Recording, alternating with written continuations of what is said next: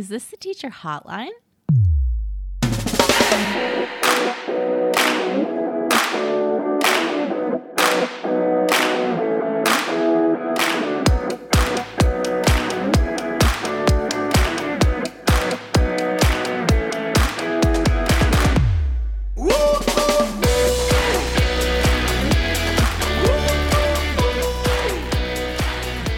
Hello, everyone, and welcome back to another episode of the Teacher Hotline. My name is Ronald Hay, where we try to answer some of the most pressing questions for teachers in and outside of the classroom.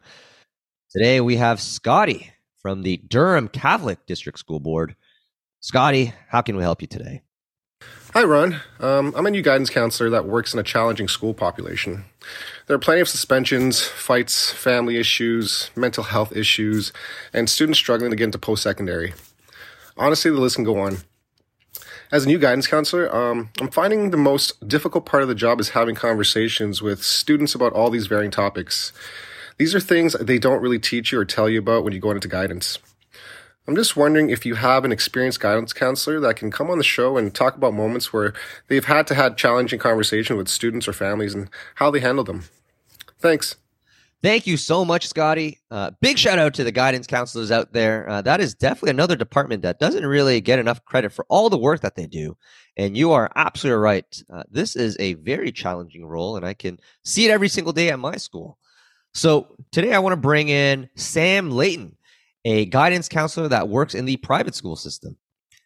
Before going into guidance, Sam taught subjects ranging from English, drama, music, phys ed, and ESL. And she's been teaching all over the world, including New Zealand and in Korea, before teaching full-time in Canada. Sam also received her teaching degree in New Zealand at the University of Canterbury. Sam, welcome to the show. Thank you so much for having me. Absolutely. Guidance, we actually just had an episode recorded on guidance not too long ago. We were talking about all the different responsibilities of what a guidance counselor does. And I'm not going to lie, it's shocking just how much is actually on your plate and how, again, not shocking how difficult the job is. But I guess what shocked me the most was just the wide-ranging responsibilities on your plate. Yeah, it is. It's definitely never a dull day in the office. And there's always something to do. So what made you want to go into guidance? Did you know you want to be a guidance counselor, or is this something that kind of came up as you were going through your career? Yeah, good question. It's kind of twofold. On just one, I've kind of been doing this role unofficially for both in my professional and personal life. I've kind of just been the person that a lot of people go to within my friend group, and that sort of just continued into my professional life. And even when I was a teacher, students that I didn't teach would come up to me and just ask me questions. I taught at a previous an international private school in Scarborough a few years ago, and I would have the girls coming up to me asking me how to use period products all the time. And I never taught them, but because I taught it in my gym class, they needed to know because their families aren't here, and so I kind of just, I don't know, it just felt like everything was sort of pushing me towards being in the guidance role. And I thought, why not just take the AQ and just like make it a thing? So I did that. And I also felt like I could help kids in a more in-depth way than being a teacher. I felt I had more that I could do for them than I could having like a class of 30, So, At what point of your career did this kind of click in? Like, was this like 5 years into your job, 10 years? Like, I don't know. When did that light bulb go off for you? I think it went off in 2019. Okay. I've always. And how long you been a guidance counselor for? 2 years. So I'm 2 still years? pretty new into being a guidance counselor. Right. But I love teaching. It had a great time doing it, but guidance just felt like the next step for me being able to help kids. Right. Just for context for our conversation, first off, how big is the school that you're currently working at? The school I'm currently at is about 120, 125 students ranging from JK to grade 12. Oh, wow. Yeah. And do you find that it's like for, as a classroom teacher, you're only responsible for, let's say, I don't know, 30 students in a class at any given point, give or take. Right. So it's a little bit easier to build relationships.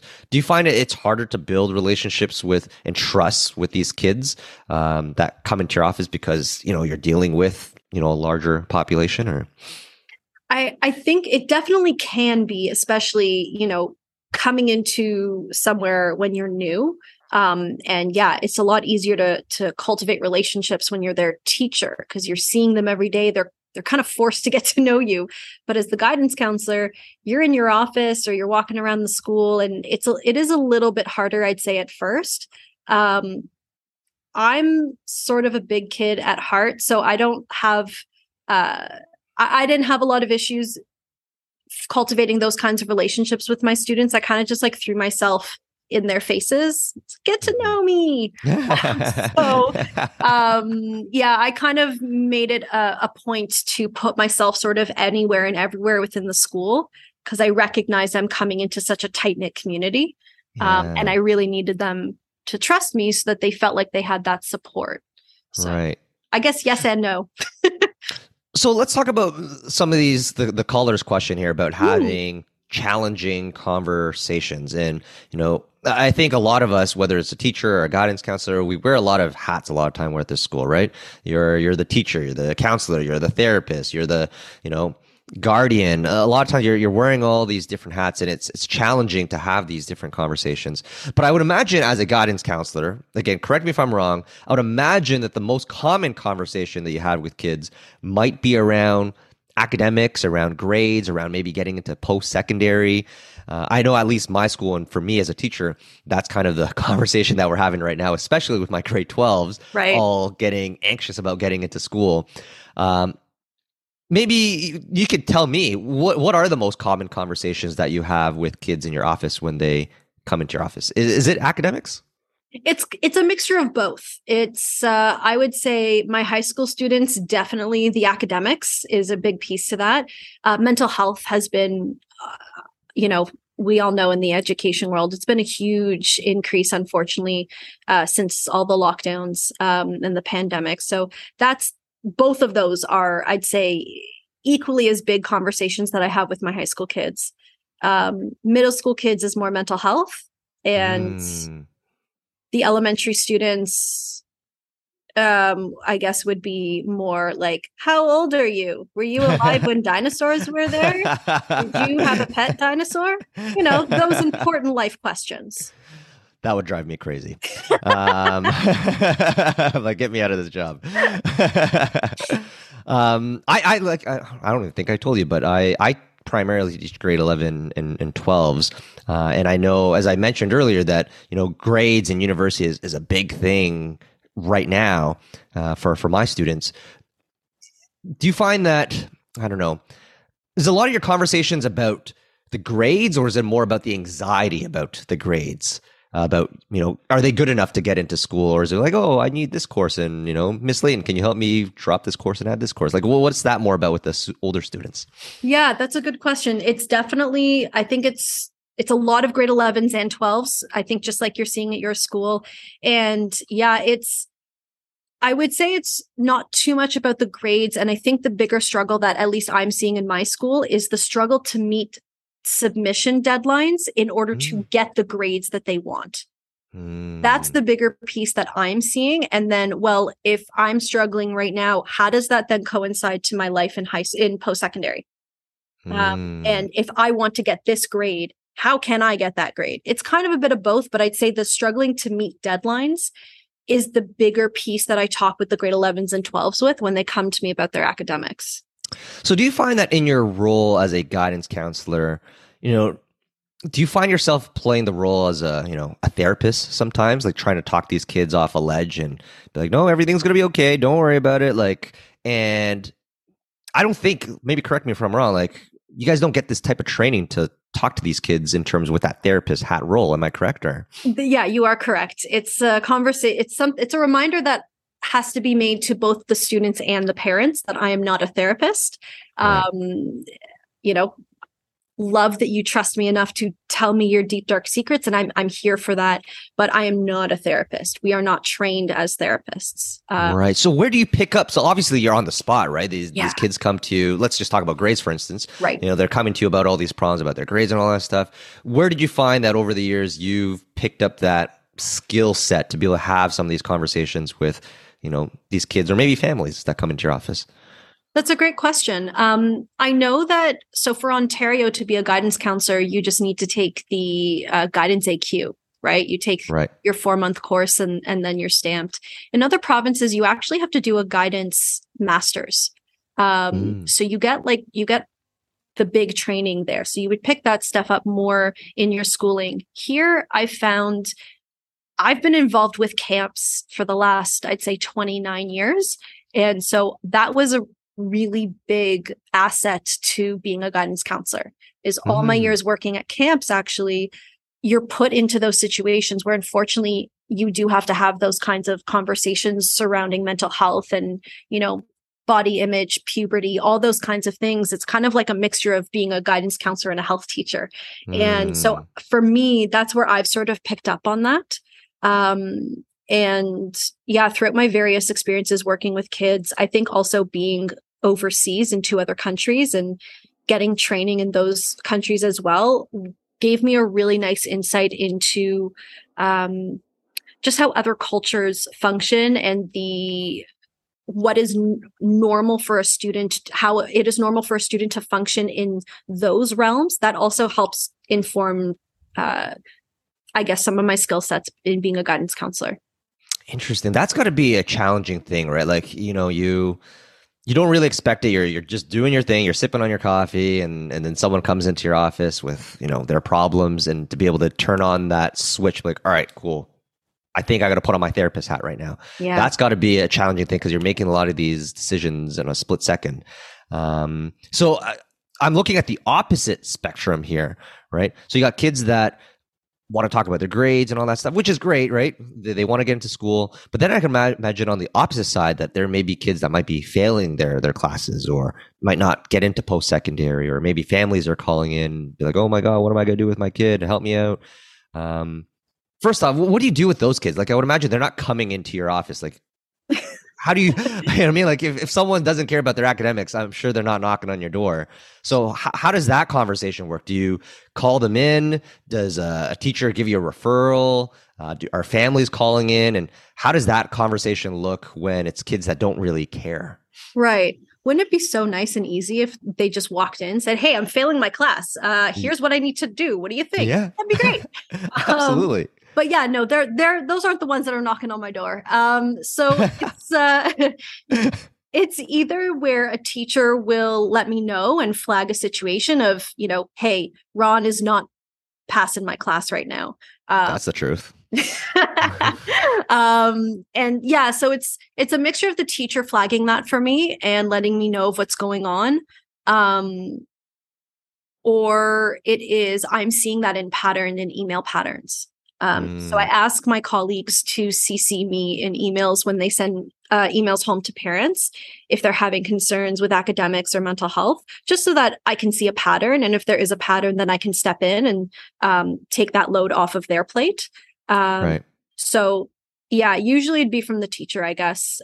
Sometimes there are families that will let me know, not from an academic standpoint, but will say, Ron's mental health is really not great and it's affecting how he's engaging with his classes. Can you please check in? Interesting. That's another common one that I get. And so in those situations, whenever it's flagged to me, then yeah, it's a conversation with the student for sure. What's going on? How long has this been happening for? And then after that, there's usually some sort of game plan that gets put in place between me, the student, and the teacher. And then I loop the family in. Right. Do you find that the grades are usually just a symptom of maybe something that's going on with the kids? Or is it just like, I just don't like geography and that's why I'm failing? Like, how does that conversation even start? Like, you come in, Jack is getting a 47 in geography. You're like, do you just be like, hey, Jack, what the hell's going on, my man? Like, how does that? I can't even imagine. That must be a very awkward conversation to have. Yeah, I mean, the benefit for me is that I'm in a small school. and I know Mm, all my students. I know their names. We're close, I guess, because mm, small school. If I were right. in a bigger school, I think that might be a tougher situation to broach that subject. Right. So for me, yeah, it kind of is like, Jack, man, what's going on in geography? Like, tell Mm, me your side. What's happening here? mm, I would say from not just from my school, but I know from my friends that are also teachers, and from what I'm hearing from the boards and whatnot, there's a huge increase, from since the pandemic, of mental health just really weighing on our students. And we're seeing an adverse effect with their grades and with their ability to engage and like sustain that engagement throughout the year, really. mm. So it's Yeah, I see that at our school too. We actually recently, I think the last 2 years, maybe 3 years, we hired a professional counselor to have these conversations about mental health. But before then, I think it was just the guidance counselors. And I know mental health, especially with the pandemic, as you mentioned, it played a big role into why students were struggling online, rightfully so. Heck, I hated it teaching online, right? So I you can't and even me both. imagine. Yeah, right. Imagine students learning all day, 8 hours a day Yeah. online. That's got to be killer, right? Yeah. So maybe transitioning to the whole mental health side of things. I'm sure that is a big conversation or common conversation that you have with kids. Am I correct? Sadly, yes. And do they come to you or like, because I'm trying to put myself in a 15, 16-year-old kid's shoes. That's going to be a tough thing for me to bring up to an adult to say, hey, Miss Layton, I'm not feeling too great. I can't even imagine a world saying that. Like, so how does that conversation even come up in the first place? Yeah. I mean, again, what I see at my school is going to be vastly different than what happens in a public school because we're 125 kids across Mm, the gauntlet. right. So for me, I find the majority of the time I don't need to chase these kids. They do come to me, or they'll go to a teacher and the teacher will come to me. Or Mm, the parent. I have quite a few parents that will call me and say, hey, Ron's really not doing well.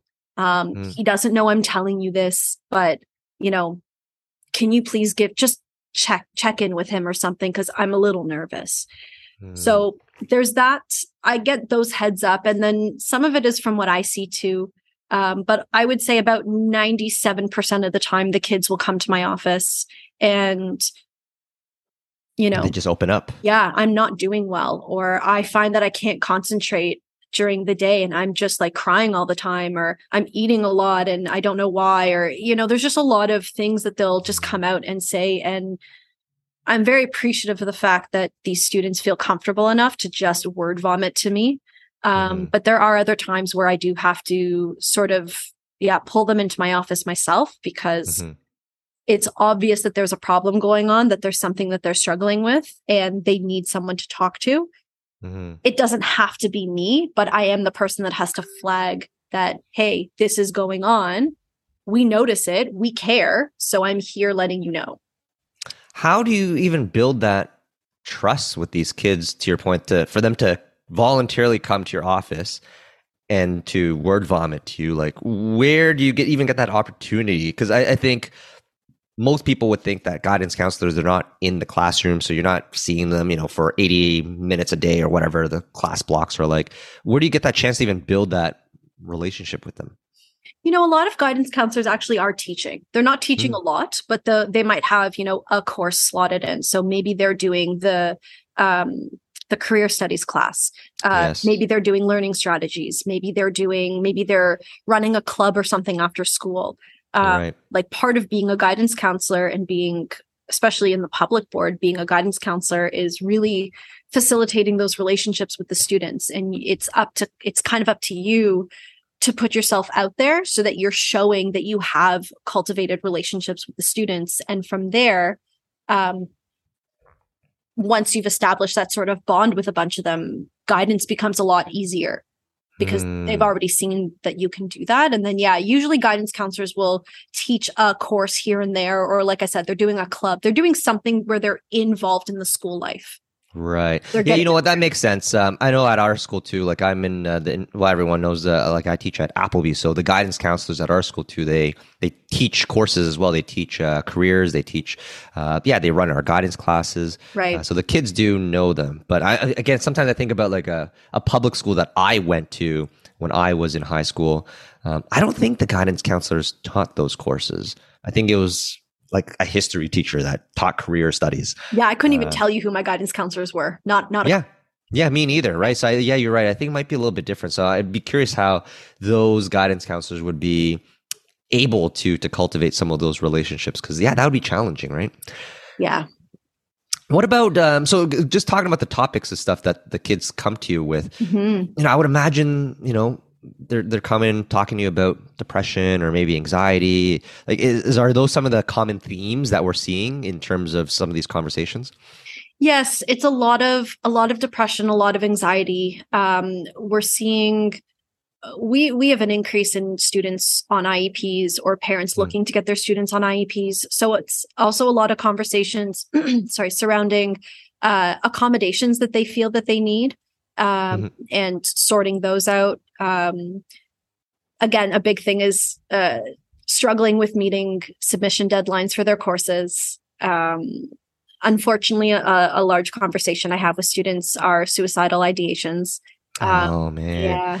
But that's the point, like I was saying at the beginning, like because we're not therapists, how do you like I don't even know what I would say to a kid. Like, I feel like my first thought would be, all right, let's find you some help, because I don't even know how to have these conversations. And if you were to find help for someone, where do you send them? Because I don't know. Do you have like a therapist, a trained therapist at your school, or because if you don't, where do you send these kids? Is my first thought. Yeah, great question. So, not every school has the resources for a social worker and a school therapist or anything like that. Some schools share guidance counselors between them. So, unfortunately, a lot of the buck does stop with the guidance counselor or the principal. So, for example, in my school, that's me. Like I'm the one, I'm the guidance counselor, and we don't have a therapist, we don't have a social worker. So the Mm, process when a student comes to me saying like I'm thinking of this, my first thing is, you always validate what they're saying and letting them mhm. know no one's judging here, safe space. Thank you for telling me. And my first question is, do you have a plan? Because then that informs what the next steps are. If they have a plan, I have the duty to report. So that is a call home, and Mhm. that is need to take your kid to a walk-in, Mhm. or sorry, into a merge at a Mhm. hospital, and you need to go and let them know that there's a plan in place. Mhm. And if they currently have a therapist, then I ask to have a conversation with the therapist to got to put a safety plan in place. And yeah, the then there's a whole process from there. So once you have to report it, the student stays in my office. I have to ask them to empty out their pockets, and if there's anything in my office that is looking like it fits within your plan, you need to let me know. They're basically not to be alone until the parent or guardian comes to pick them up. So That's got to be scary. it's a bit of a process, and it's kind of one of those moments that you really have to compartmentalize your own emotions, and you kind of have to turn off any care is the wrong word, but you have to turn off that, oh, I just want to hug you and, cry with Right. you and tell you everything's going to be okay.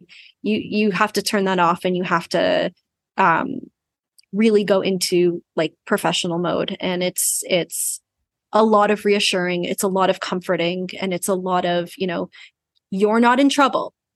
You're not doing Mhm. anything wrong, but we need to make sure Mhm. you're getting the help that you can get. And Mhm. right now, staying in class for the day is not where the help is. Right. Now, that totally makes sense for kind of that extreme situation. Mhm. What about something more in like the middling gray area where someone's like, I'm depressed, I got anxiety and yada yada yada, and Yeah. they kind of tell you all this, but then they also say, and I've had this before too as a teacher, where they say to you, Miss Layton, I appreciate if you didn't tell my parents about this, or tell my teachers or friends or whatever. Just keep this between you and I. But then you're like, oh, I need to tell someone because I can't help you. And obviously, if I don't tell anyone, we can't help. You know what I mean? Like Yeah. they trust you, but you feel the need to say something to someone. That is where I feel like, I don't want to break this trust because you clearly trust me. But now I feel like I have to break this trust and tell someone about this. Yeah. So that is, I think, one of the toughest parts of the job is what you have to do with the information once it's disclosed to you.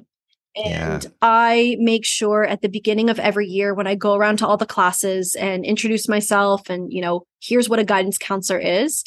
Day one, I let them know, I'm here as a non-judgmental, impartial person in your life. If you do broach subjects of, suicidal thoughts, harming yourself or someone else, if you are in danger, anything like that, everything you say stays in my office is kind of done. And here's the process to that.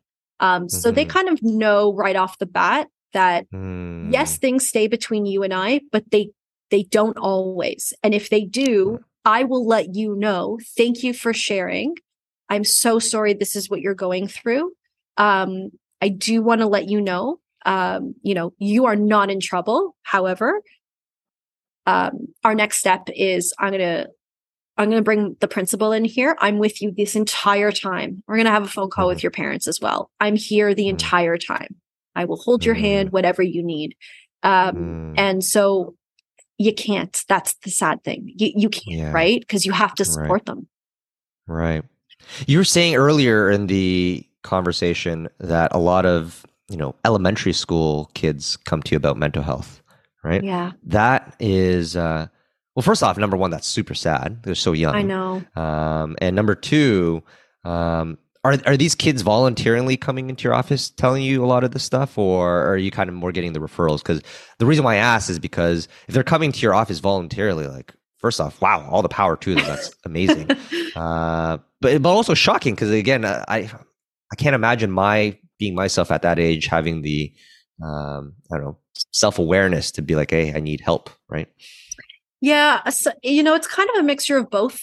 Sometimes they'll come to me and sometimes they'll come to me just to, chat and try and get out of being a class. But those moments kind of divulge into they actually do need someone to talk to. And it kind of goes into that. The other times I make a point of going into some of the younger kids' classes at least once a week. They call it a play date. I'm using it as like a social emotional learning time. And so if I have any concerns that pop up from there, I'll have a chat with the teacher and then either have a conversation with the family and the kid or just the kid first and then the family. And then other times the teachers are like, hey, Sam, I kind of want you to have a chat with little Ronnie over there because some red flags are popping up for me. Right. Yeah, there's a lot of red flags with me, and I can tell you that. I've been told that. Have you, I don't know, like, I know we were talking about earlier how we're not all therapists and we don't have the training.